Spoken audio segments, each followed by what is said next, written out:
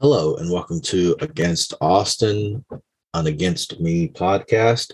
I'm Dwayne and I'm here with Austin. How's it going? Howdy. I'm doing great. I am doing great. How are you? I'm doing okay. Doing pretty good. Yeah. A lot going on that we won't get into. But we got a lot to get into on the show though. We have got some songs to review. I went to a concert. Austin went to not a concert, I guess, but a live performance of some sort. And we also have an album to talk about from Against Me, believe it or not. So this is, Austin, the last real episode. This is the last normal one. It's kind of wild that we're here. I got to be honest. We will review some songs next time, but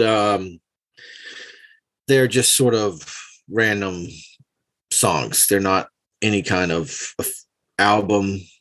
A lot of these were not ever even officially released. So, but we'll get into that at the end of the show. We'll talk about what songs we're going to look at. We got a lot of other songs to get into before we get to that. But Austin, I guess the first thing that we will get into before we get into anything else is you went to go see a live podcast. Now, what did you go see? I went and saw a live podcast presentation performance. I don't know what it is, but I went and saw QAnon Anonymous, and it was a ton of fun.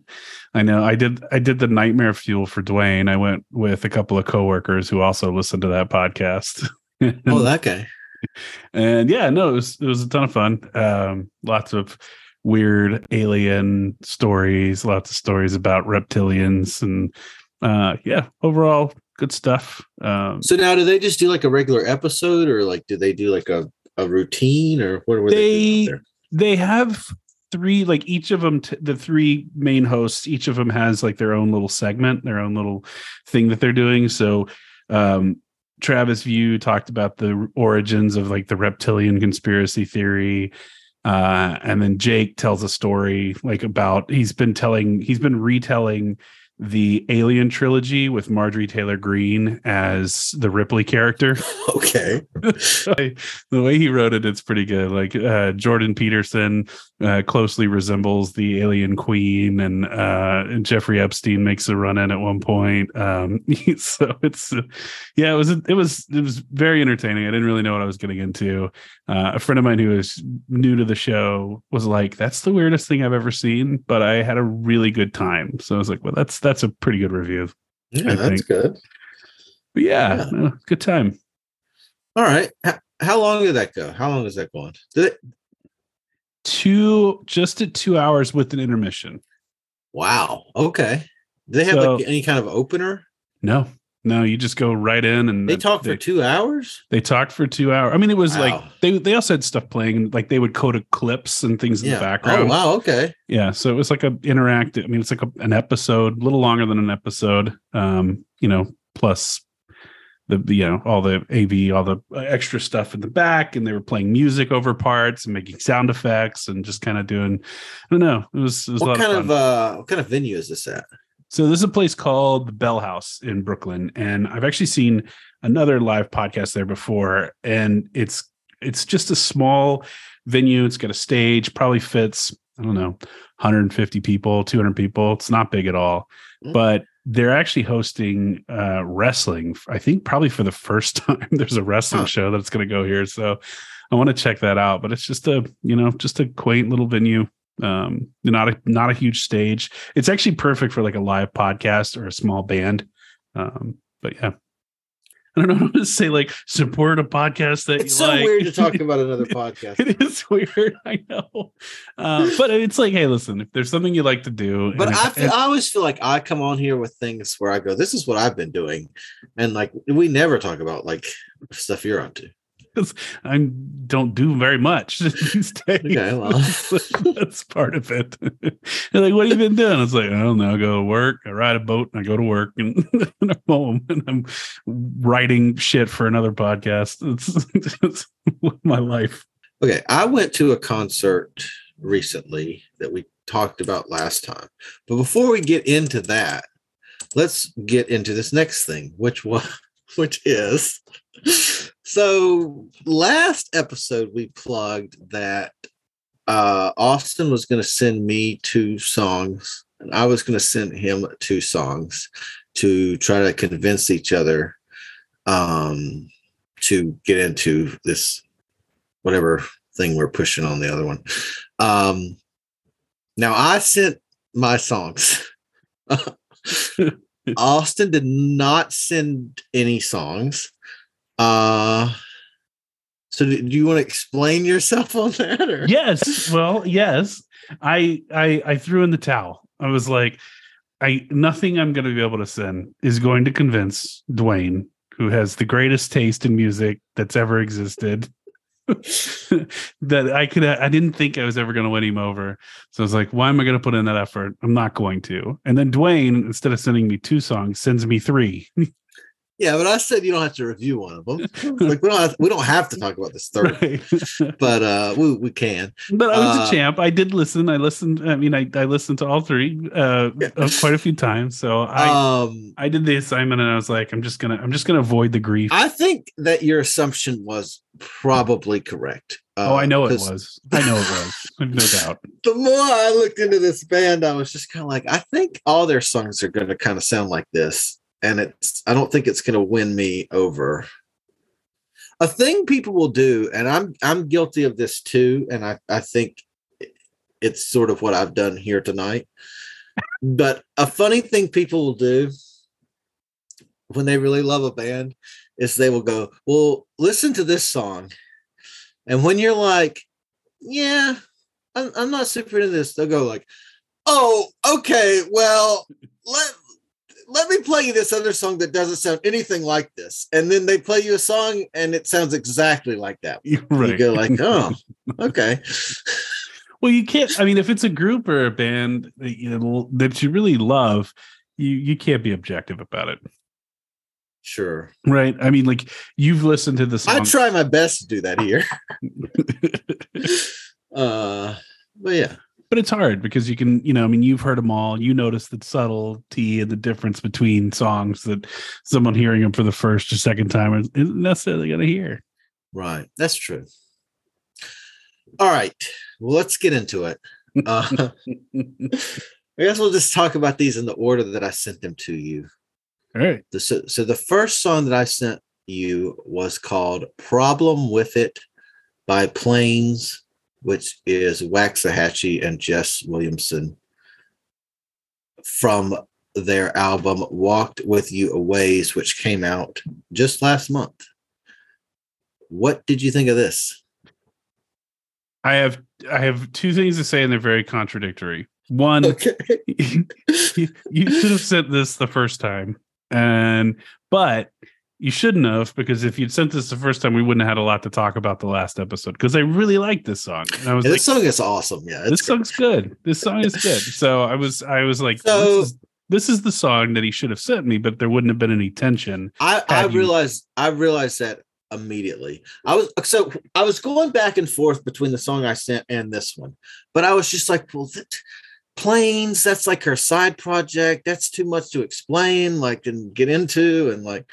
But after we were done, I was like, no. If I'd sent this, he would have been like, oh, yeah. So, well, you're right.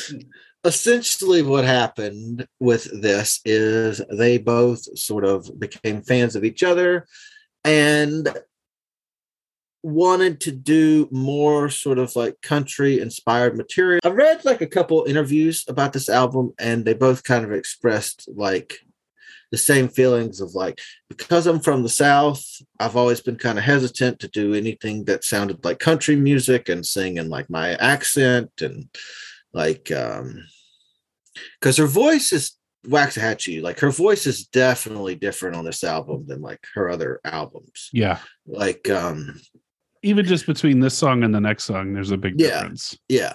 So, this is just like a really fun album that is, it's not like a tribute, I guess, but it's just kind of like a throwback to like more classic country from like the 70s and 80s kind of a thing is I think what they were going for. This is like the lead single. I think you would really like this album. Yeah, I mean, I'd be willing to check it out based I on think the single.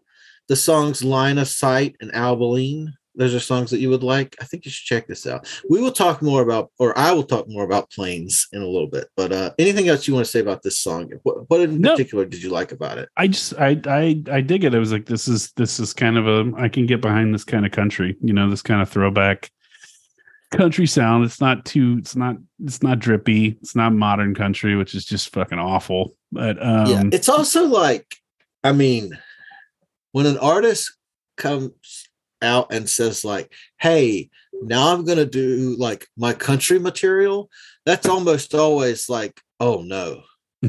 Like, you know what I mean? Like, and it feels very cynical and like a last resort. Here it feels like she's doing something very fresh and interesting, and like she's not doing like, patriotic. I don't think I've ever heard Waxahachie say one even like remotely political thing in like any song, which I think is a good move. They are like clearly wearing their influences on their sleeve, but also doing like something like original and new. Like, yeah, it's really cool. And I really think you would like this album. The first time I heard it, I was like, yeah, but it's like country music. You know what I mean? Because it's country music. But like the more, now I've listened to it like a lot of times, and like I really like it a lot. Yeah, it's good. I mean, I got no problem with country music as long as it's actual country music. I knew this would be more of. I realized after the show, I got too cocky. The first time that we sent each other a playlist, I nailed it because I thought so hard about like what are songs Austin would enjoy. And so I did such a good job that I was just like, I can just fucking throw anything on there and he's going to love it. And so I was just like, well, what are 3 songs that I like right now? That and that and that. That'll be good. And then you were like, yeah, okay. And I was like, all right. So I think that's enough of that one because we'll have more to talk about Planes in a little bit. But the second song I sent you was Fire by Waxahachie from her album St. Cloud. This is one of the big singles from her most recent album that came out, Austin. This is so unfortunate. In March of 2020. Ooh. Literally like, I think like the 27th or something, like the worst possible time. Yeah, it's brutal. Yeah. So I don't think she got to tour for this album until like October of last year or so. Yeah, I can't imagine. Yeah. So, but it's a really good album that a lot of critics really liked. So what did you think of Fire? So it's funny that you mentioned that she sounds different when she's sang in Problem With It, because she really does. She sounds a lot different on her solo material. So I'm glad you pointed that out because that's kind of what I was thinking. I like the song. The more I listened to it, the more I liked it. But I think that there's something weird, and I kind of picked up on it on the last time we did this with her songs. It is such a personal thing, but there's this like weird way that she kind of like, it's a cadence thing, like she stretches and exaggerates certain words in weird ways. Mm-hmm. And I don't know what it is. It always just kind of knocks me a little bit. Like she'll, instead of saying fire, she'll say fire. I think and we talked last time about like the similarities between her and Laura, and that's another thing that's like she'll like fit weird phrases into weird phrases. The way that she sings and kind of and I actually like how she sings. She goes high and then low and then mid and then low and then high. And like, she's just kind of all over the place. And you're always wondering about that, but there's something about like the cadence of the words that bothers me, but I mean, it's not enough to pull me out of the song. And I like it. I like Problem With It. I enjoyed more than Fire. Yeah. I will say this is not one of my favorite songs by her, but I thought it was one that maybe you would like more. Well, it's better than that first one. It's I don't agree with that. I said okay. Much better than Bedtime Song. All right. I don't really have a ton to say about this song. I mean, I like it, but it's funny because I think this was the first song by hers that I listened to, and I was just like, oh no, I would never listen to this. Like, I'd never listen to anything that sounds like this. And then and now here you are. Slowly, as I got into like more of other stuff, I was like, But yeah, I was like you. This is a song that the more I listened to it, the more it grew on me. Right. She's a very like creative and intelligent writer. But anyway, let's move on. I won't gush over her too much longer. Let's talk about her sister. Third song that I sent you was Dust in the Gold Sack by Swearin'. This is from their album that came out in November of 2013 called Surfin' Strange. And I'm going to tell you why I picked this before you say what you think about it. Okay. This is not my favorite song by them, but this is probably their loudest song. And last time you were like, this is too quiet. I don't want to. Oh, it's so quiet. I just said sleepy. I didn't say quiet. What? Sleepy. What's the loudest Swearin' song? And this is what I thought was their loudest song. So what did you think of this? I like this. And I was like, clearly the lion's share of the talent went to Allison. Okay. All right. No, it was a fun show. I mean, it's a different song. It's very different than any of the Waxahachie. I got into Swearin' before I got into Waxahachie. That makes sense. Like, yeah. This feels like the gateway. So essentially what happened was they had a band together. I think we talked about this last time, so we'll go over it very briefly. But they had like a pop punk band together called P.S. Eliot that made a couple albums. And then they just kind of like wanted to go in very different directions musically, and it just wasn't working out. So they both kind of started doing their own thing, and that's what happened. But yeah, Swearin' is more of like a traditional like indie rock. Like, right. They have like a very like 90s vibe to them. I would say if you like this, check out the songs Movie Star and Fat Chance. I would say my favorite song by them is a song that I put on the end of one of these episodes that's called Big Change. But I don't know if you would like that one because of Austin. It's so slow and quiet. So you might not like it. Well, this one also scores bonus points because they name drop a subway stop in Brooklyn that I used to live on and lived on for a long time. So they talked about Bedford Nostrand. And I was like, that's my old subway stop. So this was, hit home. Oh, that's cool. I did not know that. That was deep. I mean, like you had no way of knowing. Well, I think they were all living in New York around this time. They had to have been. This sounds like a Brooklyn living in like a tiny rat hole apartment recording. Yeah. Yeah, I like Swearin' a lot. It's definitely totally different from Waxahachie. Like she's not doing like her sister's thing. But which I mean makes sense why they wanted to do music separate from each other, right? Different visions, different ideas. Yeah. And but they would tour together and Allison would play in Katie's band off and on. So I mean they're still on good terms and everything, but they just like wanted to do different stuff. And so anyway, I guess this is not. Oh, actually, I was going to say we're moving on from Waxahachie, but no, we're not, Austin. I actually made a joke on Twitter about this just being a Waxahachie podcast. I'm out. See ya. Well, okay. Well, yeah, I'm not going to do it either. I'll tell you what we'll do. If Katie Crutchfield writes a book that is like, here's what I meant by all my most well-known songs, then maybe we'll think about doing a podcast about it. Until that day. I feel like that's a podcast that Conrad should host. Oh, she would love that. Conrad loves Waxahachie. She was telling me, she's like, oh my God, that's my favorite kind of music. You get yourself in so much trouble. Do you know the story about Conrad getting me into Phoebe Bridgers, which is how I found Waxahachie was through? I remember when you got into Phoebe Bridgers, I didn't realize it was Conrad that did it. Yeah, So what happened was I would have this like, Spotify will just have like different things on your homepage of like, check this out. So I would get this thing that would pop up like women of indie, Grimes.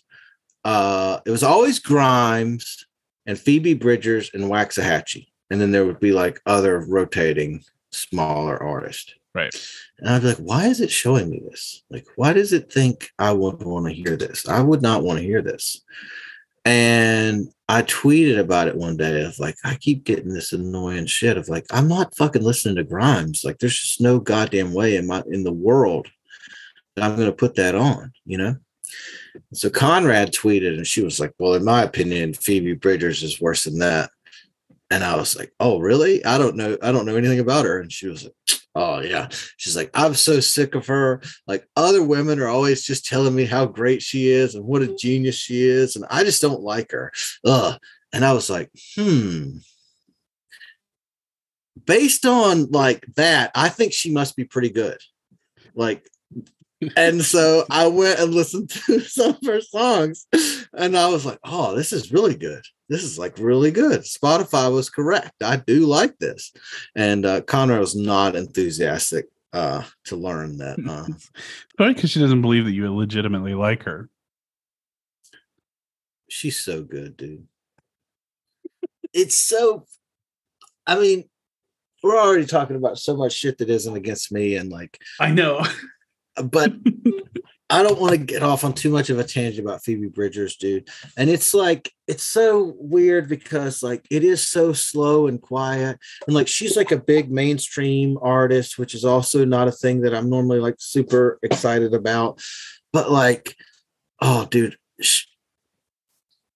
she's so fucking like great at like constructing songs and like she really like mixes in like elements of like heavy music into these like very slow and quiet songs.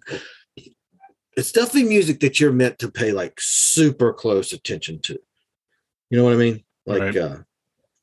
And she's just a really smart writer. And, but anyway, we're getting way off on a tangent. Yeah, that doesn't sound like anything I'd want to listen to. No, you would hate it, Austin. If you listen to Phoebe Bridgers, you would just be like, I don't fucking want to hear this. This is, yeah. Austin, you are not, one thing about you is like, you are not into sad girl music at all. You don't want to hear about that. No, not sad boy music either, really. And like, yeah. I think at a period, there was a period in my life that I would have listened to that, but I've moved beyond. I don't want that in music. I don't want that in the music I listen to. There's a place for it in music, just not in my ears. Okay, that's fine. That's it. Yeah, you would hate like the early Waxahachie. Like the very early stuff, you would not enjoy that at all. I'm glad you didn't send that because it's like it's great and all, but it's like all acoustic and like she is clearly like going through some stuff. Like it's like her first album is. This feels like a bad comparison to make because like musically it's not similar and I understand like there's a lot of heavy implications, but it really reminds me of like In Utero by Nirvana where like you listen to it and it's like, this is a fucking amazing piece of art, but this person is like not having a good time when they made this. You know what I mean? Yeah. But anyway, let's move on. 2. I went to see Plains in concert, Austin, in a town called Saxaphahall, North Carolina. Never ever heard of that in my entire me life. either. Me either. That makes me feel better. The entire town of Saxaphahall is an old mill that has been converted into essentially a venue that they use for weddings and concerts. There's also a brewery there that my brother works at. So he went to this concert with me. And then they have like a general store. And then that's basically it. That's everything that exists in that entire town. So very strange. I was driving there, and the entire time I'm driving there, I'm going like, well, this cannot be right. This cannot be correct. They are not having a concert here. And then I got there and I was like, I guess this is it. I was glad that my brother was there because he was able to explain like a lot of stuff to me. That so this was only like 30 minutes from my house, so that was nice. I will also say my brother was very confused that I was wanting to go to this. I had to really convince him once I got there that this was something that I was excited to see, because he was kind of like, yeah. So, have you listened to this album? Or I'm like, oh yeah, I've listened to this a bunch of times. I was like, so do you know anything about this? Do you know what this is? And he was like, I know that one woman. What's her name? And I was like, Waxahachie? He was like, yeah. She played here last year. And everybody was like, hey, man, you got to go see this. You got to go see this. You got to go see her. And he was like, so I went. He's like, yeah, I think it was pretty good. I think, yeah, it was pretty good. And I was like, oh, wow, that's cool. I didn't know that. I was like, oh, that's sweet. And he was like, oh, yeah. And I had to explain to him like multiple times that I was actually excited about this. That like, it's just like, this just doesn't seem like the kind of thing that you would listen to. And I was just like, yeah, it's not. But, you know, before we get into anything about the performance, I'm going to say right away, this is a totally different vibe than any show I've ever been to Austin. I bet. This is just like people hanging out and drinking like craft beer. And then like they come out and they're like, we're just going to play our little songs, y'all. You know what I mean? It was like that kind of a vibe. Okay. It was like a show where people are paying super close attention. Like you are there to listen to the music. You know what I mean? Absorb it. Yeah. Which is cool though. It was fun because like this was like a very high level like performance. Like to see her sing in person, like her voice is incredible. Like it was really impressive. It felt like a throwback show, you know. They played the whole album, and then they played like 2 Waxahachie songs, and they played like 2 Jess Williamson songs, and they played like 3 covers. One of the covers they played was Mama Don't Let Your Babies Grow Up to Be Cowboys, which was very fun. That was super fun. Yeah, it was cool because you know, the album's only been out like a month. People knew like the singles, you know, but a lot of people did not know like the whole album because it had really only been out like a few weeks when the actual concert was happening. They played for about an hour, which was pretty cool. I mean, it was very fun. Their backing band are clearly like very high level musicians. Like both of them are really talented singers. I think the thing with this is like it's a side project. Like she's not out there to play like her hits. She's out there to play like this is our thing that we did together. And like so they were both having like a really good time. And so that made the show fun. Yeah. Like you could tell they were really into like each other and like the songs, and like they were really having like when one of them would be singing, the other one would be like dancing and like. Oh, that's right. That's why you make an album with somebody else. There's no reason. It's not like you're trying to sell more albums. You're just like, hey, let's make an album together. Okay, that sounds fun. I mean, like it's a very risky thing to go like, okay, here's my new material. We're not going to play any of the songs that you want to hear. Right. Like, and then the show still go like really well. Like that's very impressive to pull off. You know what I mean? Like I said, she played 2 of her songs and they were both like songs from like her most recent album. And like, so, the encore, they played 2 final covers. One of them was a song called Amarillo Highway, which I'm not super familiar with, but it's some kind of old country song. Yeah, I don't know that either. But they closed with a Dixie Chicks cover. Now, Austin, if you had to guess what Dixie Chicks song they played at the Waxahachie concert, what would you guess? Well, that's the Chicks now. They dropped Dixie. Okay, excuse me. I didn't know that. Oh, you didn't? Yeah, they changed. No, I don't follow them very closely. Well, I want to say, because I think it would be funny if they played Goodbye Earl. Yeah, of course that's what it was, Austin. Okay, good. Of course that's what it was. I mean, Wide Open Spaces was probably would have been the most obvious, but yeah, Goodbye Earl's fun. It was a great version too, and like that like people were pumped to hear that. Like, yeah, because everybody wants to sing. Yeah. Everybody wants to sing na na na na right. na na. Yes, and it was also one of the only songs they played that everybody knew the words to. You know what I mean? Like, you know what I'm saying? Like, yeah, yeah. So yeah, that was fun. That really like tore the house down. Like that was the only song where people were like literally like screaming and jumping around and like super excited. Like the rest of the show is like, okay, we're gonna stand here and watch this. Like, but it's a different vibe too. Yeah. Like, I mean, I haven't heard a whole Plains album, but I mean, from what I can tell from the one song, I was like, this is a very different song than Goodbye Earl. yeah, absolutely. Yeah. So but it was fun. It was a very fun show. It's the first time I've gone to a show with my brother in like forever, but he said he liked it. He was like, no, I thought that was actually really good. So he had not listened to any of it beforehand or anything.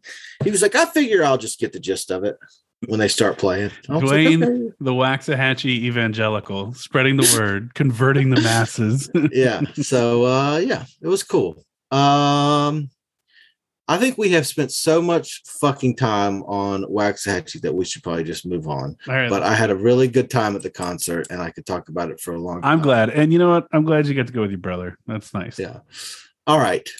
Austin, believe it or not, we're going to talk about Against Me an hour into the show. I guess before we get into the album, let's get into a few things that have been going on in the meantime. So the biggest thing going on in Laura's life is not long after the release of the last album, she started going through a divorce. DIVORC. You don't know that song, do you? Nope, I have no idea what you're talking about. It's a Tammy Wynette song. Sorry, I didn't mean to derail you. No, No, you're good. You're good. Without knowing about the divorce, I will say that listening to this album, I was like, girl going through a divorce. Oh yeah. I was like, we are at the divorce album. That, but, this is the divorce album. yeah, we're definitely getting divorced, Laura, on this album, hardcore.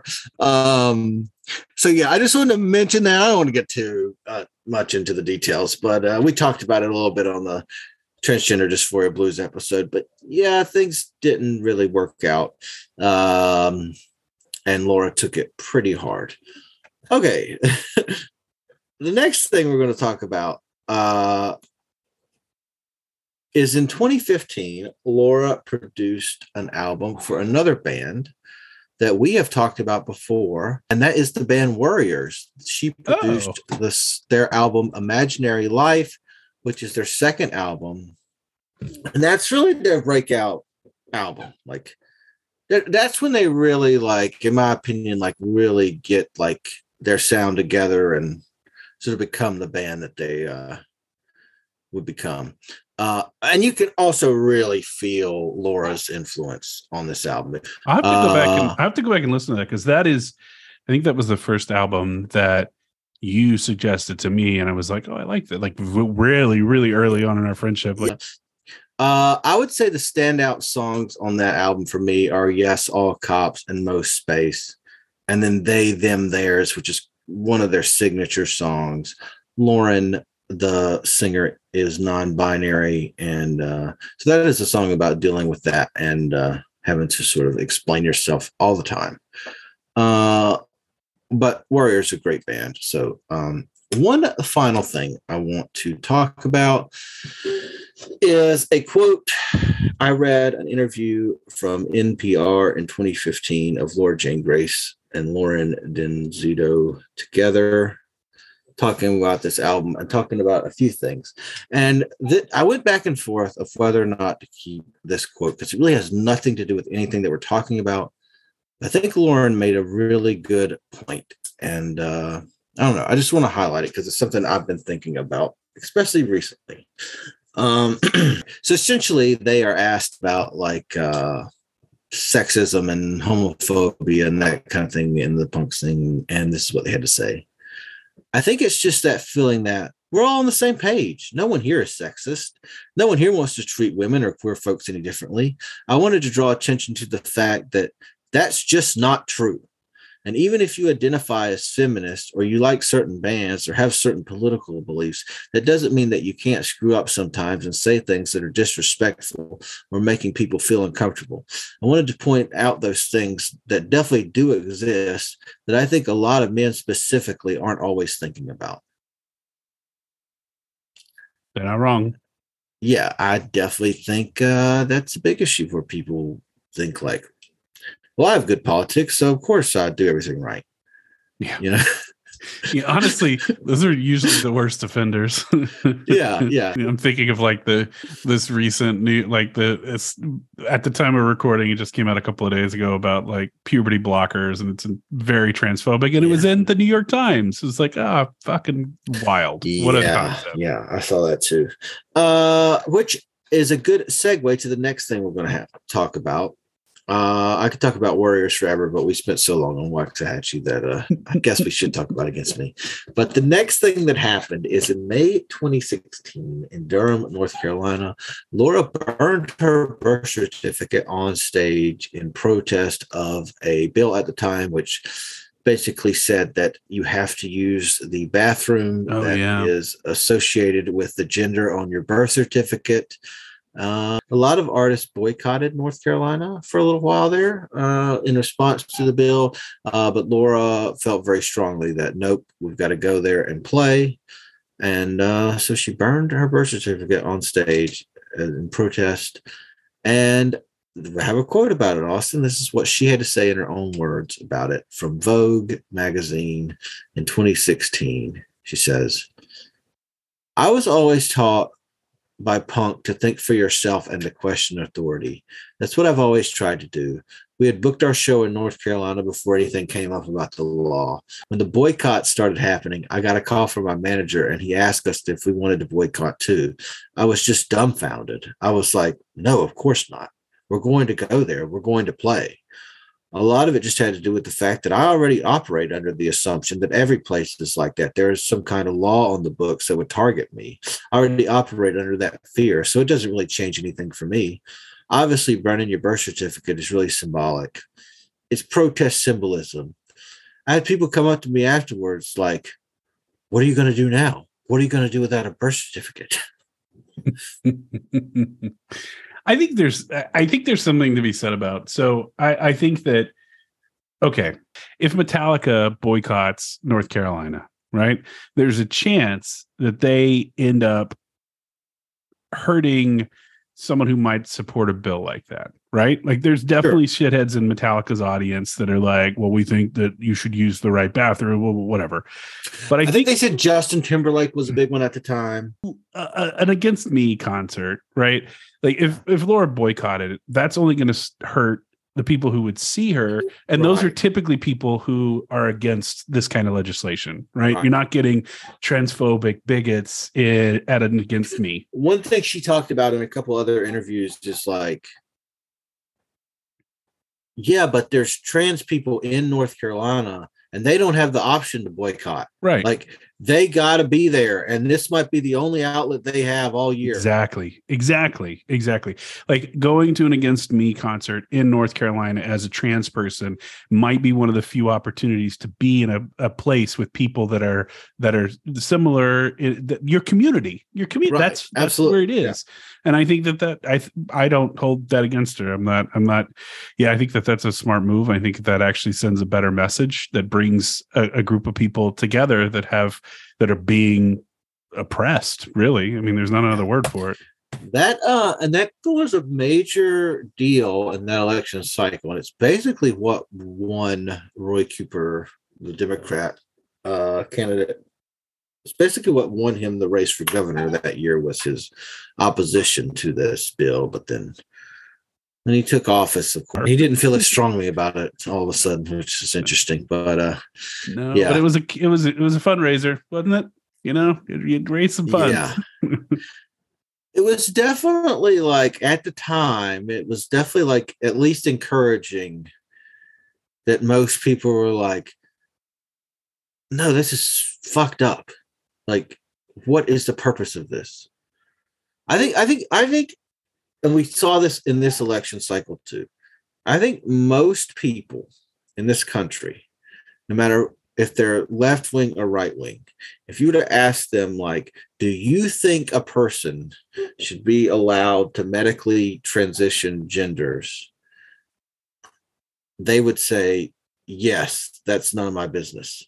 Even if I don't care, it has nothing to do with me. Right. And I think like, yeah. So I don't think things are getting better. I think things are still getting worse. And a lot of these laws are on the books. But we saw in this recent election cycle that like the anti-trans agenda was like not very successful. That did not go well. Like they were pushing that really hard. And like either people feel one of two ways about it. They're either vehemently opposed to that kind of language, or they're just like, I don't want to hear about this. Well, you also like, I mean, this is a problem with the media ecosystem as it is. It's like the people that are the loudest and the noisiest get all the coverage, right? So right, of course, that caters to the extremes, and that's most people don't give a shit really about a lot I mean, I'm not saying that to be like dismissive or anything. Oh no, not at all. Yeah, and I also don't think that's good. I think that's bad. But I think if you were to ask the vast majority of people in this country, like, how do you feel about like someone being transgender? They're just like, I don't care. Yeah. Like that has nothing to do with me. Move on, Austin. And we will finally get into the album that we are here to talk about today, which is Shape Shift With Me. It came out on September 16th, 2016, which is just a couple months before her book that came out in November of that same year. It was once again on Total Trouble Records, and your producers this time are Laura Jane Grace and Mark Hudson. Now, Mark Hudson is a guy who was a sound engineer for Against Me and a bunch of other bands that we have talked about on this show before, like Taking Back Sunday, Motion City Soundtrack, Say Anything. He worked with Warriors. He worked with Saves the Day. Worked with a ton of really cool bands. He was also, after this, the bassist in Laura's follow-up project to Against Me, Laura Jane Grace and the Devouring Mothers. So he's worked pretty closely with Laura. And on this album, he also played bass on Boyfriend and Suicide Bomber. So the way this worked with the dual production is Laura was sort of in charge of like sound direction, the art direction, and Mark did like the recording, the mixing, the engineering. He was like doing all the technical stuff that I'm sure Laura had fun doing twice, but the third time was just like, all right, let somebody else do this. She did not say that explicitly, but that would be my assumption. So I just want to talk about him very quickly because he worked very closely with Laura for the next few years. All right, Austin, on this album, just like last time, Against Me is Laura Jane Grace on vocals, James Bowman on guitar, Ing Johansson on bass, and Adam Willard on the drums. And before we get into our thoughts about this album, one thing that was talked about in a lot of interviews was this was just kind of written on tour, like a couple songs at a time. And after a couple years, they were like, hey, I think we got enough songs for an album. Let's make an album.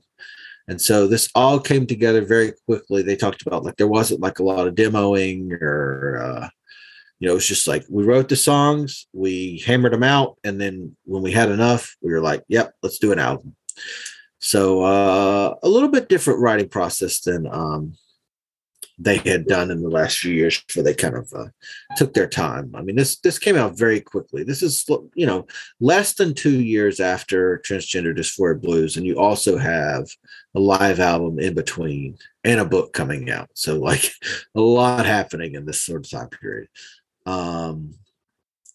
As far as the critics go, this was very well reviewed.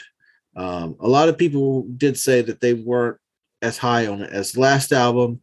but most of the reviews sort of said that this was pretty much a good to great album. I did not really read many, if any, bad reviews. Most people thought this was at least pretty good. So let's get into it, Austin. I will let you go first because I have been talking for a long time. Before we get into any of the songs, just overall feelings. How do you feel about this? So with this album, I thought this is pure Laura Jane Grace. Like, this is drink from the fire hose. There is no illusion about anything. Like, transgender dysphoria blues, you know, there was the concept part of it, right? And there's some songs that have a lot of illusions in them, but like this one, this is the only person in this band at this point who can relate to every one of these songs is Laura Jane Grace. Any of these songs is Laura Jane Grace. Yeah, there's very little ambiguity in any of these songs. Right. Like, all of that, every single one of these songs is very straightforward. Yes. Of like, this is what I'm talking about right now. Yeah. This is Laura Jane Grace, the album. This is the subtitle. It's definitely like musically, it's definitely their most experimental album. They're trying a lot of different things here. I think it works more as like a full piece than any one song, which I think is true about most of them. No, I appreciate that. I like albums as opposed to like a collection of singles. That's far more appealing to me. I agree with that 100%. I will have to say that I think this is a good album. It's very good in places. It's really not as tight as I'd like it to be. It drags at times. I think, like, I'm not negative on this at all. I like I said, I think it's a good album, but I also think it is a level below every single one of their other albums. Like, it doesn't quite hit the level of the other stuff they made for me. What do you think? It suffers from following transgender dysphoria blues, you know. Like, it's tough. Any album that's going to follow that is going to be really, really, it's got, the expectations are incredibly high.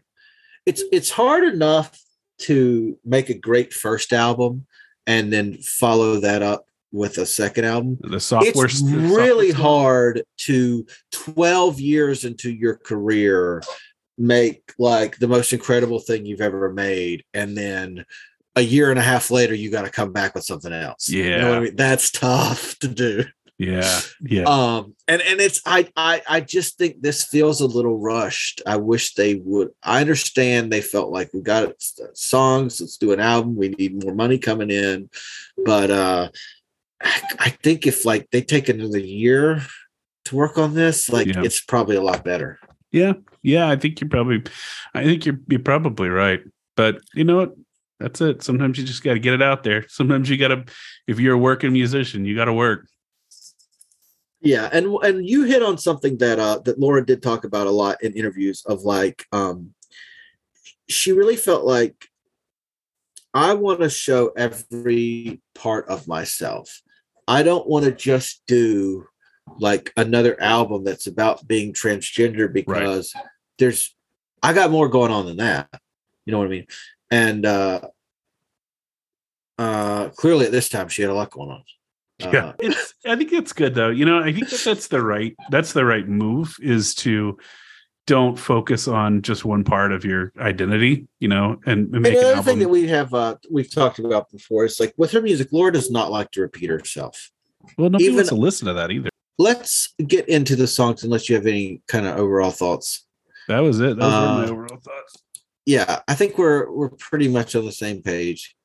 Good, but not great. But they're doing some interesting stuff at least. And we will talk about that. Let's get into the first song, which is Provision L3. And this is the one right off the bat that is what we're talking about. Like, this is very straightforward. It's literally about a machine at the airport. All the lyrics are about that. This one hit weird the first time. I was like, what is this? This is like a departure from what I'm used to for this. Yeah. But I have to say, the more I listen to it, the more it kind of caught on with me. This was a grower for sure. I just didn't know what a Provision L3 was. So I looked it up, and then I was like, oh, okay, everything This is a very straightforward song. So one of the things that she sort of talked about was that these kind of machines, and specifically the Provision L3, have been responsible for outing transgender people at the airport, and that's just another kind of daily grind that goes along with being transgender.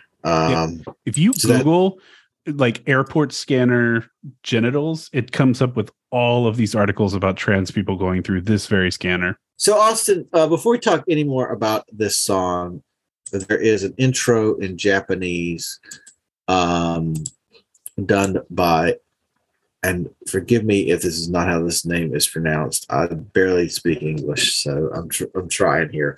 But this fella's name is Masa Kutanero, but he's from a Japanese hardcore band. Starts with the letter H. Last thing I want to say about this, and this is something that is a big thing online, is like musicians and wrestlers think the airport is like really interesting. Like they really think people want to hear about the airport. You know what I mean? And it's like, buddy, let me tell you, the amount of time that I'm interacting with an airport is not a lot. You know what I mean? Like, yeah, but the amount of time they are is massive. But yeah, you're right. Yeah. I've never thought about that, but you're musicians 100%. are not as bad about it as wrestlers. Wrestlers are some of the worst about just complaining about the airport. Song number 2 is called 1203. This is a song that is specifically about Heather, and sort of the period where she was kind of falling in love with her and being nervous. And talks about this song specifically is written about a time when she was on tour with the Gaslight Anthem in 2007. Is that a band that you're familiar with at all? I do know the Gaslight Anthem. I'm not super familiar, but I've definitely listened to them a few times. Yeah, I'm sort of in the same boat. Not a band I'm huge on, but I think you might like them. I think if you checked them out, you might like them. Yeah. One of the lyrics here is I'm learning to roll cones a little better. And this was literally about how Alex from the Gaslight Anthem was teaching her how to roll joints. And she's like sort of just nervously waiting around for Heather to call her while she's on tour. I thought this was like one of the standout songs on the album. This is just kind of like a fun little love song. It's not too heavy like a lot of the other songs on here. I think this is like a perfect like second, third song on the album, just kind of to get you in the groove of what's going on. What'd you think about this one? I liked it. It was the first time I was like, oh, we're going to talk about divorce. This was like, because I mean, I knew after the last episode we recorded that was on the horizon, and then I heard this song and I was like, oh, here we go. This is it. It's very polished and it's very poppy, and it is like, I mean, you would, if you played this song and one of those first EPs that we talked about on the show, you would think it was from the same band. Right. Yeah. And in many ways, it's not the same band, but besides Laura J. Grace, this was a pop song, but it wasn't bad. I liked it. But those are the two things that stood out. She was not only trying to get away from like more political leaning stuff, but she also wanted to like break out of their traditional music style and like do some different things and just kind of make some like. She talked about like she wanted to make like songs people could dance to and stuff and make sort of more fun, lighthearted stuff. And I don't know if a ton of the songs on this album sort of fit into that, but this one in particular, I think does. Well, we talked about how she sings now rather than yelling and screaming. Like that's part of that transition. Absolutely. Yeah. Pardon the pun. And it was not a. All right. Move on to song number 3, which is called Boyfriend. This song was co-written by Cody Vodolato of the band The Blood Brothers. And this is like the only time that Laura has brought like an outside writer in to help her co-write a song or two. There are times when other members of Against Me are credited with some songwriting, but for the most part, it's just Laura. And it's never like an outsider. So that's kind of interesting. I think it worked really well on this song. To me, this is like a great song. It's just like, a really, really good song. Yeah, This to me feels like the most Against Me. This is pretty in line with like what you would expect from them. Before I get into more background info about it, what did you think of this one? I dug it. It was one of the ones that I was like, oh, I put a little plus by it. That's my system for whether you like it or not. Yeah, it was great. It's, you know, I think it's a very telling song, you know, talking about being a trans woman, dating women, you know, and it's one thing that she talks about really struggling with when you are dating as a transgender person is you want the person to be attracted to the feminine parts of you. And that's not always the case. And also you are fetishized a lot of times. Big time. You're not in a relationship with someone who like is taking you seriously as a person. And that's one of the things that she's talking about, just the difficulty around trying to date as a transgender woman. The lyric that really stuck out for me, and I think this is like one of the standout lyrics on the whole album, is I don't want to hang around the graveyard waiting for something dead to come back. You know, she's like, that part of me, that masculine part of me is gone now. Yeah, it's definitely a song that like is very fun and catchy. And then the more you pay attention to it, like she's kind of talking about some very heavy subject matter. But I really, really, really like this one a lot.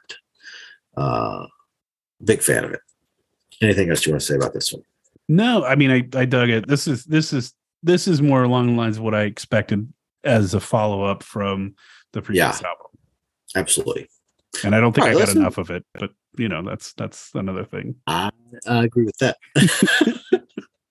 Yeah, I mean, to go off of that, like I would definitely have preferred the album to have more songs that sounded like this than some of the songs on the second half of the album that we will get into. Because I think like the first half of this is really strong. And then in the second half, it just goes in some really strange directions, but we'll get into that more as we go on. Song number 4 is called Crash.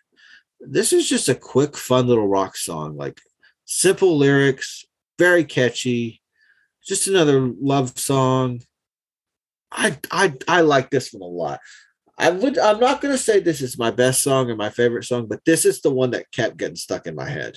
Really? Like I would be walking around singing like the chorus and stuff to this one. I really like this one a lot. What do you think? I liked it. I mean, it was fuzzy pop, not my favorite on the album. Yeah. But it was a big departure for the band sound, I thought, you know. Oh yeah. Like it was, and I appreciate that. I like, hey, you know, put your neck out there, take a chance. I don't know that it's totally successful. The chorus is catchy though. I will give you that. But it's just it's a very cute song. And I'm not sure that this band has always been good at cute. Austin, you hate anything that's nice. You just like I just hate nice. You're like, get this out of here.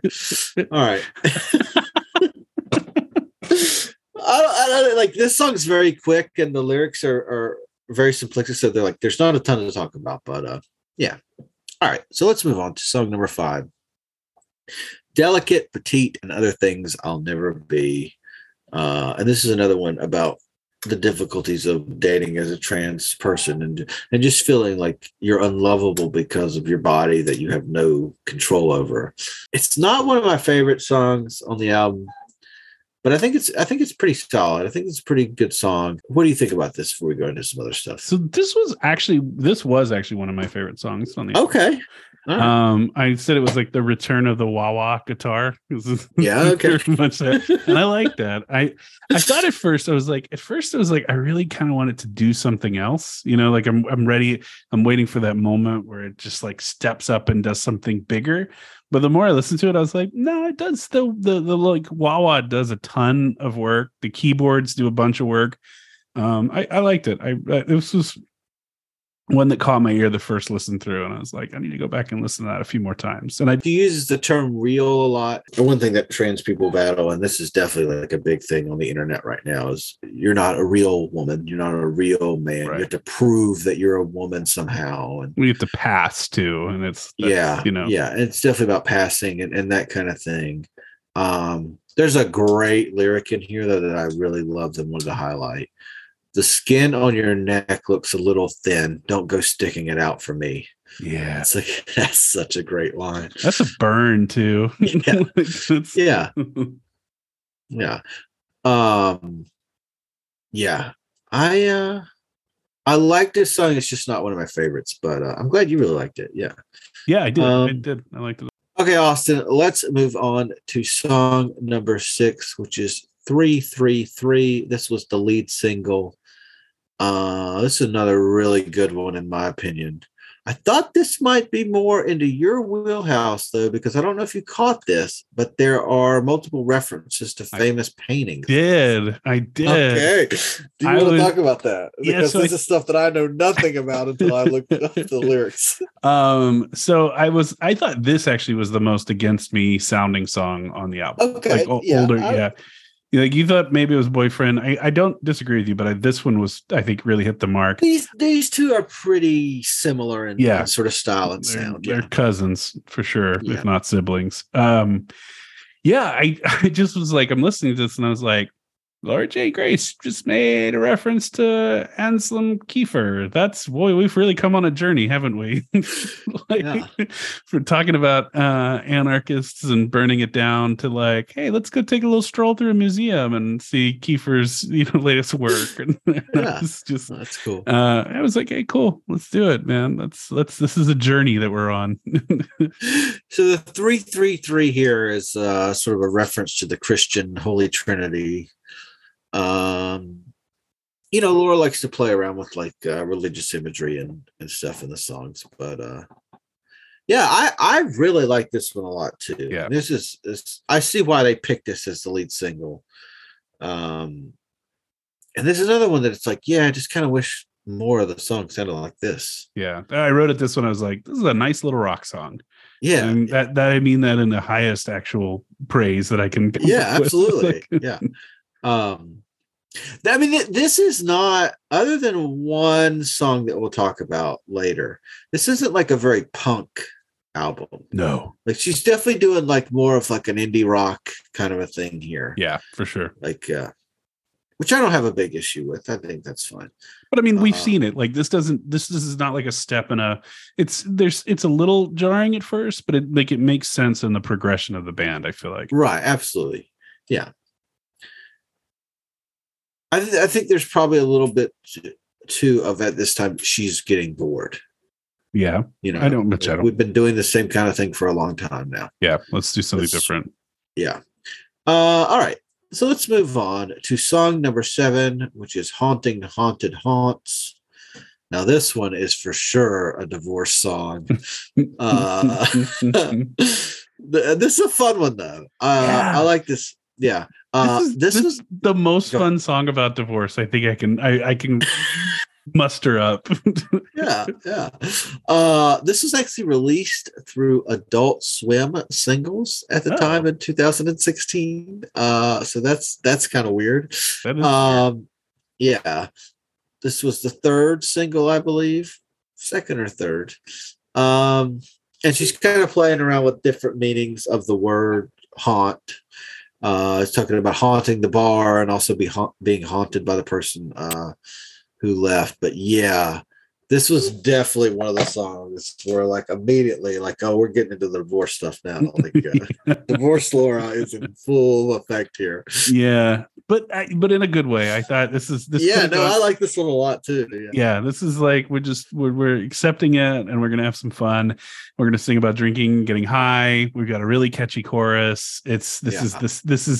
This one I can see being a really, I don't know if she plays it because it is a very personal song, but this is a sing-along song for sure. This is another one of something that we've highlighted many times that Laura does great, where she is talking about like a very specific thing from her life, but it is incredibly like relatable to like pretty much anybody. Yeah.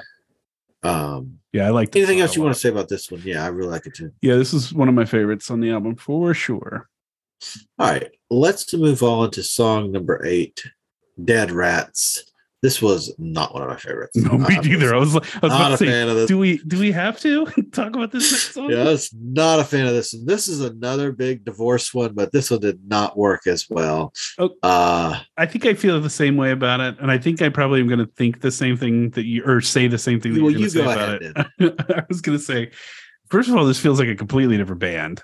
I was like, this doesn't feel like a Gets Me song, and there's no reason this needed to be 4 minutes long. And I know that's not long in terms of a song, but boy, if you cut it off right at 3 minutes, would have been much better. I had not even considered that, but you're absolutely right. This is like, to me, the exact moment where things start to go off the rails. I agree. I do like the lyric here. It was a nice dream, but it was a naive fucking fantasy. Sort of talking about the idea that she could transition and keep her marriage intact and everything like that.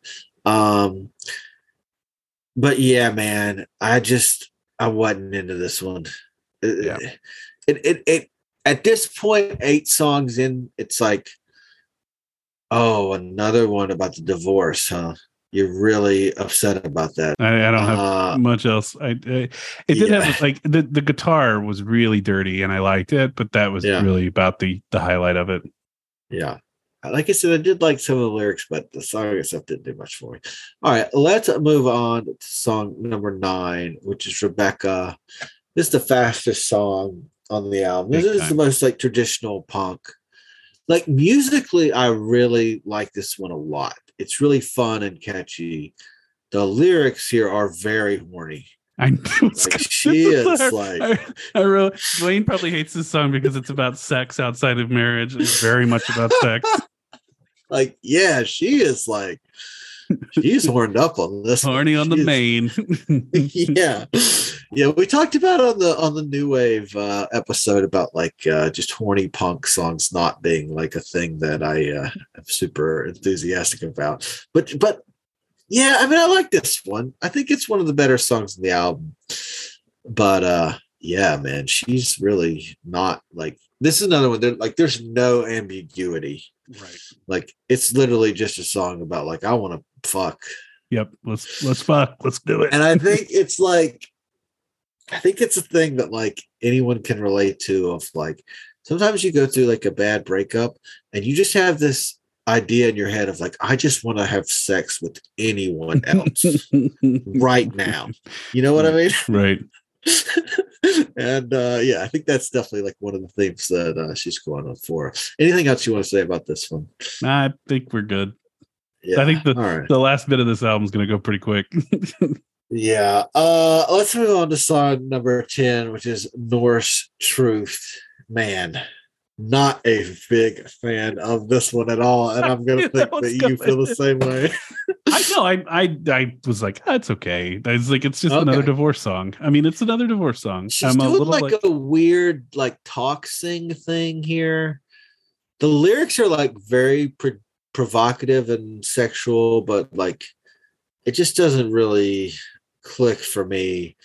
So one of the ideas is that this and Delicate, Petite and other things I'll never be are sort of like mirrors of each other. She's talking about more real than all the rest is sort of a lyric that repeats in both songs, and sort of like the idea of in Delicate, Petite and other things on her, she's sort of talking about herself being more real, and then sort of in Norse Truth she's kind of talking about being disappointed that perhaps Heather was not as real as she thought she was. This is another one that Cody helped write. And Laura really wanted the album to cover the entire spectrum of love. Falling in love, being in love, falling out of love.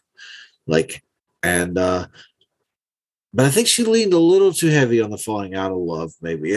There's a lot of songs about divorce. Yeah. And it's just that it's not even that the number, it's just that some worked a lot better than others, right? Yeah. I mean, you could do an entire album about divorce, which is almost what this is. I think this is absolutely. And I think the Mountain Goats did a great album about divorce. Right.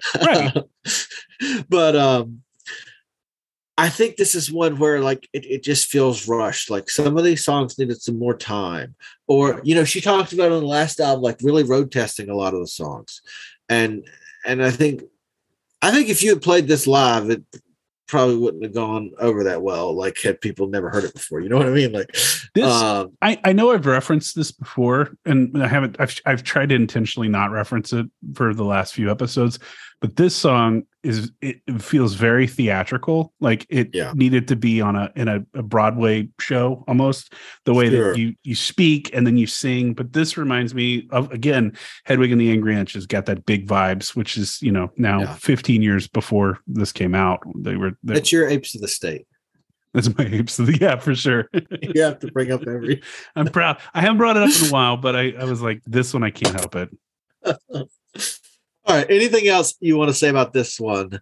I just did not like this one very much. Yeah, it was okay. It's not my worst song. There is another song that I like even less. Me but I was not too. This one. Way. All right, let's move on to song number 11, which is "Suicide Bomber." Adam helped co-write this one. I'm going to say right off the bat, not a fan of the vocal style here at all. She is doing a very weird thing with her voice and like the production, and like not a fan of it. It is Beatrice Martin, who is a French singer, who is providing the background vocals on this one and the next song. So essentially what this song is Laura trying to write a song from the perspective of a parent whose child is involved in like a mass shooting or some kind of bombing or something. I think Laura is at her best when she is writing very personal songs from her very unique perspective that no one else in the world has. And when she is trying to write on behalf of other people, it just doesn't work. Feels like cosplaying. That's not what she is good at. No. There are a lot of great artists who can sort of write in someone else's voice, and I just don't think that is Laura's strength. No, I would agree with you on that. I think I think that's a really fair way to say it, but I did not love this song. Yeah, I did not care for this song. I think we can move on. Okay, next. Unless you have anything else you want to say about it. Nothing productive. Yeah. All right. I have a feeling we'll talk about it a bit more later.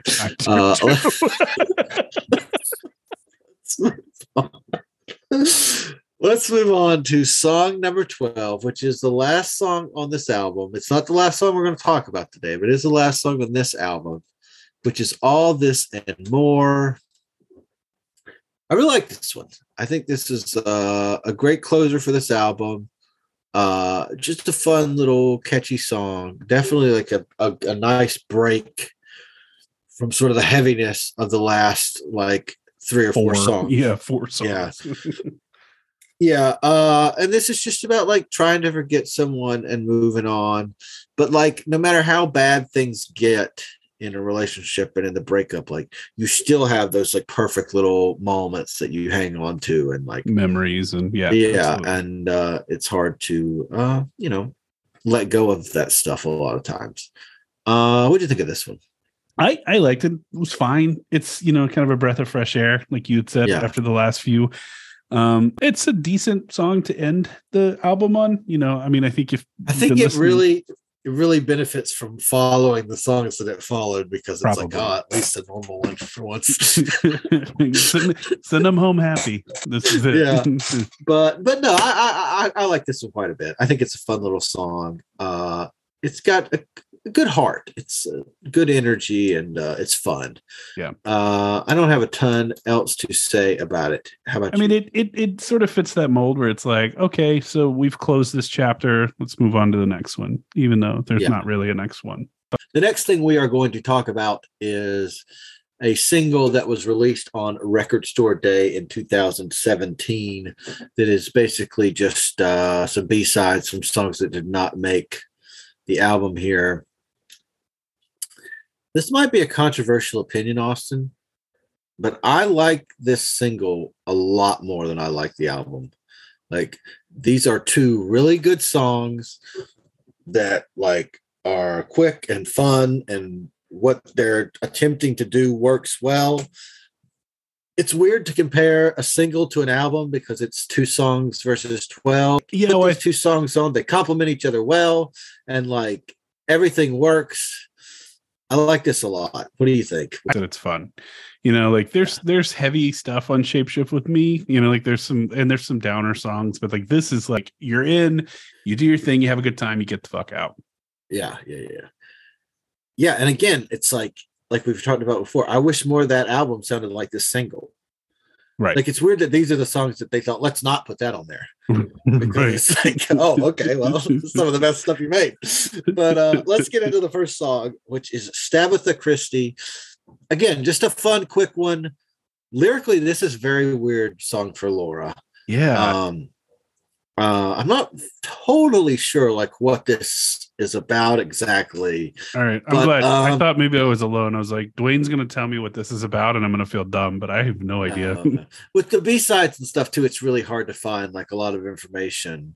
And I think the lyrics are sort of purposely like ambiguous, and yeah, she's trying to do something different here. It is a very like musically, this is pretty like standard against me, fair. Yeah. But lyrically, like she's really trying to do like something outside of her comfort zone. But I think it works. I like this a lot. I can kind of see why she thought this didn't fit on the album. Like thematically, it doesn't really gel with the rest of the stuff. This is a really good song. This is good stuff. It's a good fun name too, Stabitha Christie. Yeah. Yeah. It's catchy. Like it's good. I like it. Yeah, I agree. I didn't totally understand what it was about like you, but didn't prevent me from liking it. Yeah, Against Me is a band that pretty much all their songs are about something very specific, or like a theme or something. Not all music has to be like totally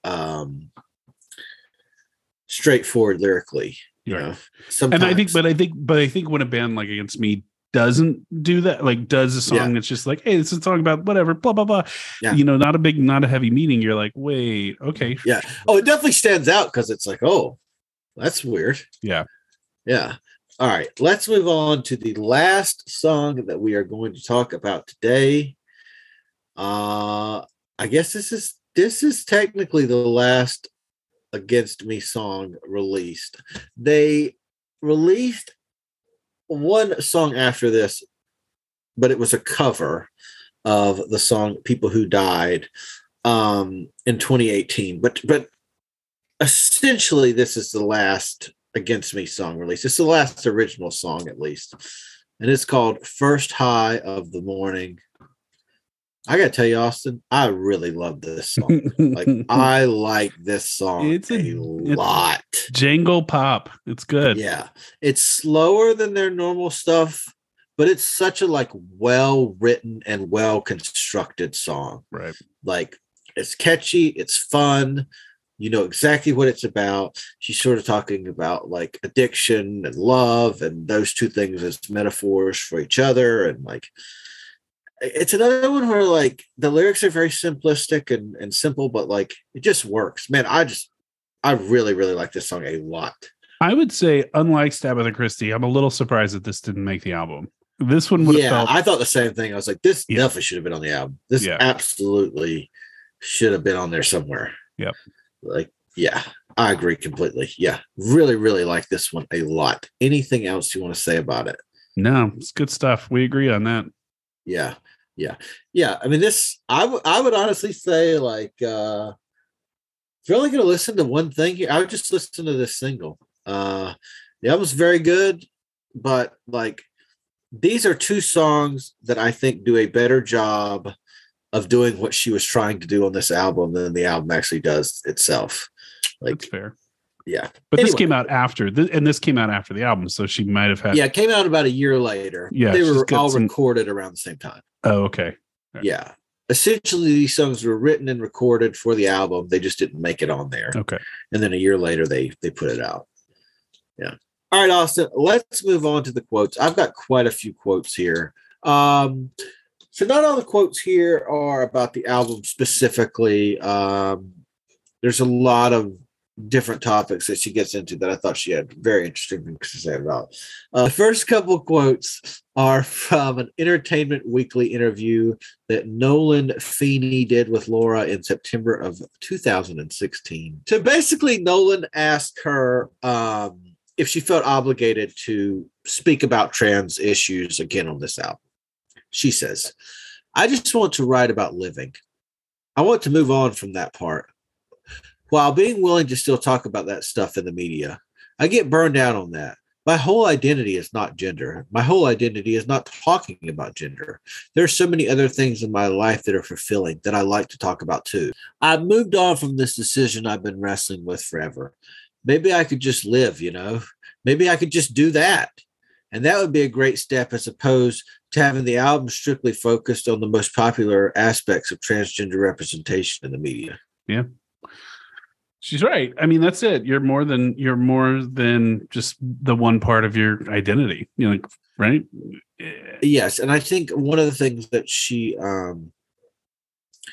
talks about in the next quote, and that she talked about in a lot of interviews, is like, she just wants to make something for trans people that's like just about being a person. Like, yeah. I'm a trans person and I made this thing. Right.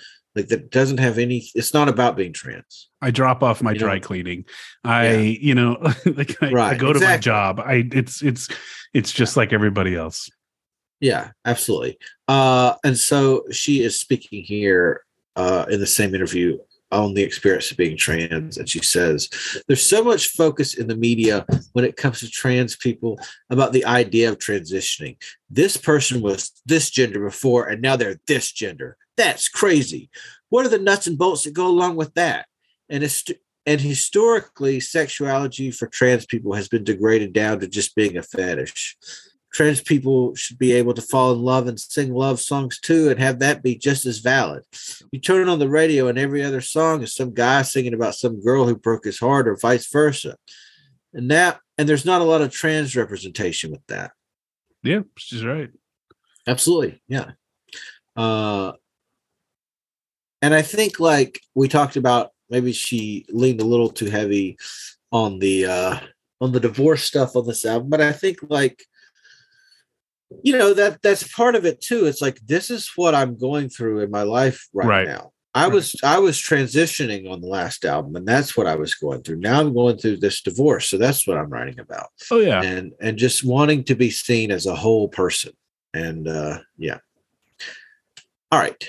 The next couple quotes, Austin, are from the Vogue article that we talked about a little bit earlier. All right, with Michelle Ruiz. And this is about her book and wanting it to feel authentic. And this is what Laura had to say. "Originally, I had a different publisher, and I lost that deal because I was hell-bent on the story being the truth. And other people wanted it to be like Becoming Laura and more uplifting. Now everyone lives happily ever after. It was really, really just not me. It kept tripping me up. I didn't know how to end it because I don't die. The band's still together. But as far as happily ever after, I think that's really dishonest. That's not how life works. And I needed to give myself the room to go on living as a person, to leave the story open-ended." Yeah. I mean, I think that that's the authenticity in the book, right? Is that you're not inventing this fairy tale that ends in a nice bow. Absolutely. And I wanted to highlight this because we have talked about the book so much, not on this episode, but on basically every other episode. And it's truly one of the most honest books I've ever read. Laura is not concerned about painting herself in a good light or giving people a storybook ending. It is very much about telling an honest representation of her experience. Warts and all. That's what it is. Yeah. All right. So this next one, Michelle asked, "The social constructs of male and female come up in the book. Even as you transition, you felt what you wondered might be your male ego flaring up when you were having relationship issues with Heather. I wondered too, now that you're living outwardly as a woman, if you're experiencing sexism for the first time." And Laura says, that's a lot of what I was trying to examine with this record. I was trying to capture the full spectrum of emotion that comes with any relationship. The crush, the lust, then the falling out of love and the anger or the confusion. Going through these emotions in real life, I often found them really dysphoric, specifically anger. It was like, okay, this is typically a male way to feel. Is that the male part of my socialization that I can't let go of? Or is this just the way that you're allowed to feel regardless of your gender? When does anger become misogyny? I thought about it constantly. Which emotions are exclusive to what? And realized maybe they aren't. I think the answer is it's just anger. Yeah. She touches on a lot of ideas in that quote, but I think that, yeah, that's got to be a very difficult thing to struggle with. Yeah. I think it's, and I think she's a very good messenger of these things. I mean, her eloquence, not only in the songwriting, but just in these interviews, really shines through. And it continuously impresses me how poised and eloquent she is with these like big complex things and ideas and concepts. Yes. It's very interesting because people have a tendency to ask Laura what they think are very profound questions, and sometimes they are, and sometimes they aren't. But she always treats them with the same level of respect.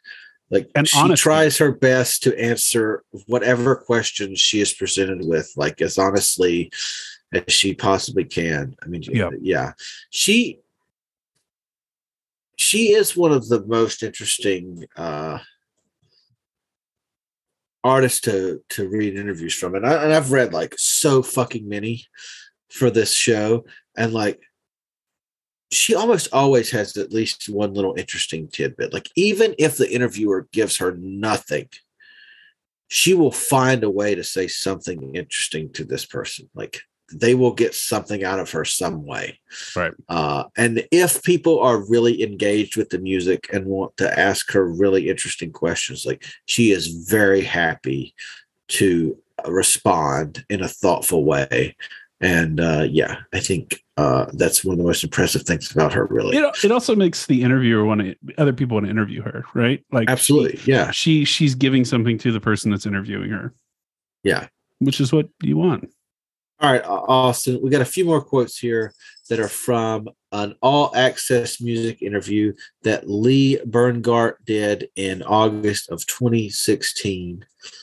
And this first quote, she is talking about the band's changing sound. And I thought this was a really insightful quote. And this is what she has to say. The sound of the band has definitely changed a lot over the years.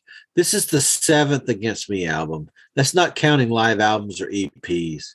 Again, I was 17 when I started the band. I'm 35 now. I hadn't even finished going through puberty when we did our first recordings. I need to feel like the band is constantly changing musically to survive. Maybe that plays into the album title, Shape Shift with Me, a little bit, right? But I don't ever feel like I'm going through the motions with anything. I cringe at the thought of getting up on stage and doing an imitation of my younger self. Yeah, I would too. Yeah. I don't want to do this shit over and over again. Yeah. And all right. So the next couple quotes are not about this album specifically, but I thought she made like a lot of really good points and hit on some things that we have talked about in several of the episodes.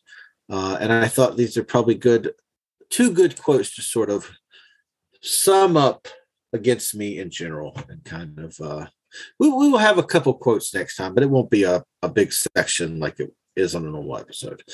So what she's talking about here is sort of working with different kinds of labels and that kind of thing. And so what she says is, we've had a lot of great opportunities, and we've been lucky to work with a lot of labels that invested in our band financially to give us budgets that gave us time to actually learn how to create in a studio. Our first record we made in a day, recorded and mixed.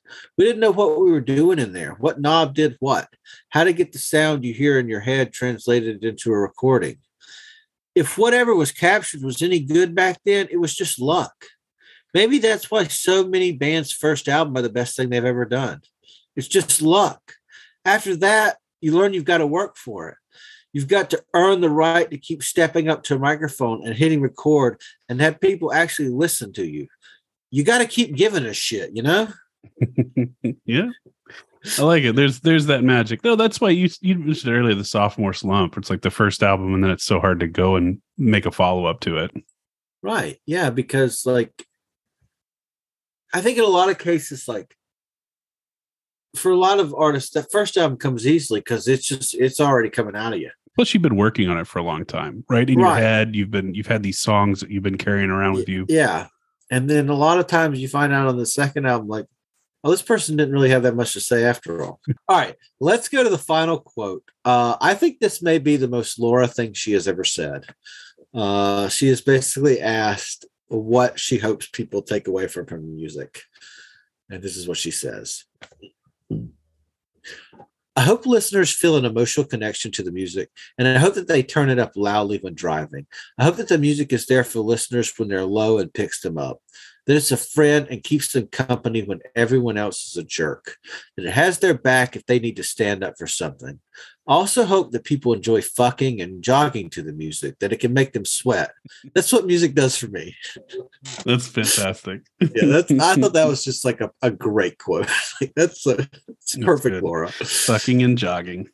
Yes. All right. Let's move on, Austin. We got a couple more things to do here. As we always do, we do our best and worst song. I think we are probably going to agree on this first one, Austin. But what was your worst song? Oh, without a doubt, Suicide Bomber. Yeah, me too.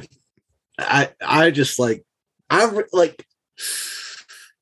don't have anything good to say about that one. There's like, I talked about on the New Wave episode that there's only like a few Against Me songs that I just do not like at all. And this is one. And this is absolutely one of them. Yeah. I have to agree with you. Even Norse Truth, which the first few times I listened to the album, I thought that's my worst song. By the time I had listened to it like 6-7 times, I was like, you know what? At least she's doing something on this song that's like interesting and provocative. This Suicide Bomber song, it just doesn't work for me on any level. Like, I don't like the lyrics. It doesn't sound good. Like, it's not like pleasing to the ears. Yeah, no, not a fan. I'm right there with you. All right, well, let's move on, Austin, to the best song. What did you think? So my favorite was Haunting Haunted Haunts. I really liked it. I had fun with it. It didn't catch me as much the first go through. That was probably more of Delicate Petite and Other Things I'll Never Be. But the more I listened to it, I was like, this is the song for me. Maybe just my current mood, whatever. This is the one. I think that's a perfectly acceptable pick. That's a good one. I like that one. What about you? Okay. I had a tough time. The first time I listened to these songs, there was one song that just jumped out right away. It's like, this is the best song. And then I listened to everything a bit more, and I started to lean towards another song. Well, are you going to go from the EP, aren't you? Okay, I'm just going to say that my pick for best song is First High of the Morning. All right. Like, I'll allow it. I just think, like, of all the songs here, that's the song that I just like the most. Okay. Like, that's the song that I want to listen to the most. That's the one I went back to the most. If I got to pick one from the album, I'm going Boyfriend. I really like that one a lot. I went back and forth. Like, you can't pick the B-side of the B-side single, but yes, you know what? I am going to do that. Yeah, do it. Because that to me is unquestionably like the best song here. Yeah. I really, really love that song. I think I talked about it quite a bit, so we'll move on. But all right, Austin, that is it for Shape Shift with me. We did it. That is the last Against Me album we are ever going to talk about, unless they make another one. But so far they haven't. But let's talk about next time, Austin. It's the finale episode. It's going to be a big one. It's probably going to be a very long. We got a lot to get into. We are going to talk about what Laura has been up to since 2016. We are going to give our top 10 Against Me songs. We're each going to have our own list. It is not going to be a joint list. Right. So I just want to make that clear. We're also each going to rank all the studio albums. So just the 7 studio albums. Okay. No live albums, no solo stuff, no EPs, no early self-release stuff.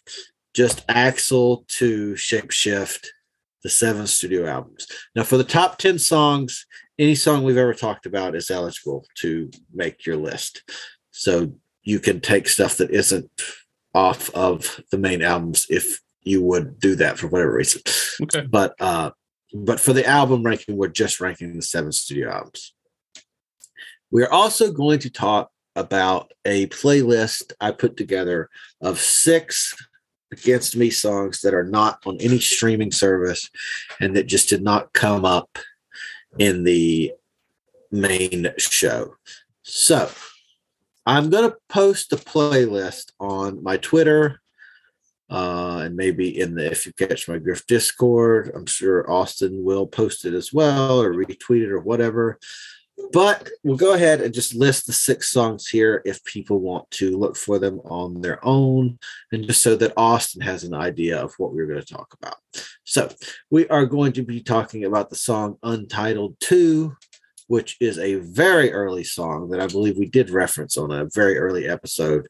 It's basically just a very rough live recording, but it's a song that a lot of their fans really like. We are going to be now Against Me did several covers. We're not going to talk about all of them because I just think it's kind of redundant. There are 2 standouts to me. And the first that we're going to talk about is a cover of Wagon Wheel by Old Crow Medicine Show. We are also going to be talking about the song Nuclear Cowboys in an Age of Drift, which was a non-album track from the Heart Burns EP. Which is a really great song. I think we talked about that one at the time. Then we're going to be talking about the song My Nausea, which is a very rare song. I think it only exists on YouTube. Then we are going to be talking about 500 Years, which is a B-side for the song Unconditional Love. And the last song we're going to talk about, I went back and forth on whether to include this or not, because it is not technically an Against Me song, but it takes place in our timeline. And I also just think like this is going to be the absolute perfect last song for us to talk about. So we're going to be talking about a cover of the song Androgynous by the band Replacements, from Laura Jane Grace, Miley Cyrus, and Joan Jett. Whoa. Yes. So those are going to be the 6 songs that we are talking about. And Austin, before we go, do you have anything that you would like to plug? No, you've been listening this long. You know where to find me. I'm good. Okay. All right. Well, I'm on Twitter at Age of the Fever if you want to look me up. And we will see you next time for the last episode. Marianne and Wanda were the best of friends all through the high school days. Both members of the 4-H club, both active in the FFA. After graduation, Marianne was looking for a bright new world. Wanda looked all around this town and all she found was Earl. Well, it wasn't 2 weeks after she got married that Wanda started getting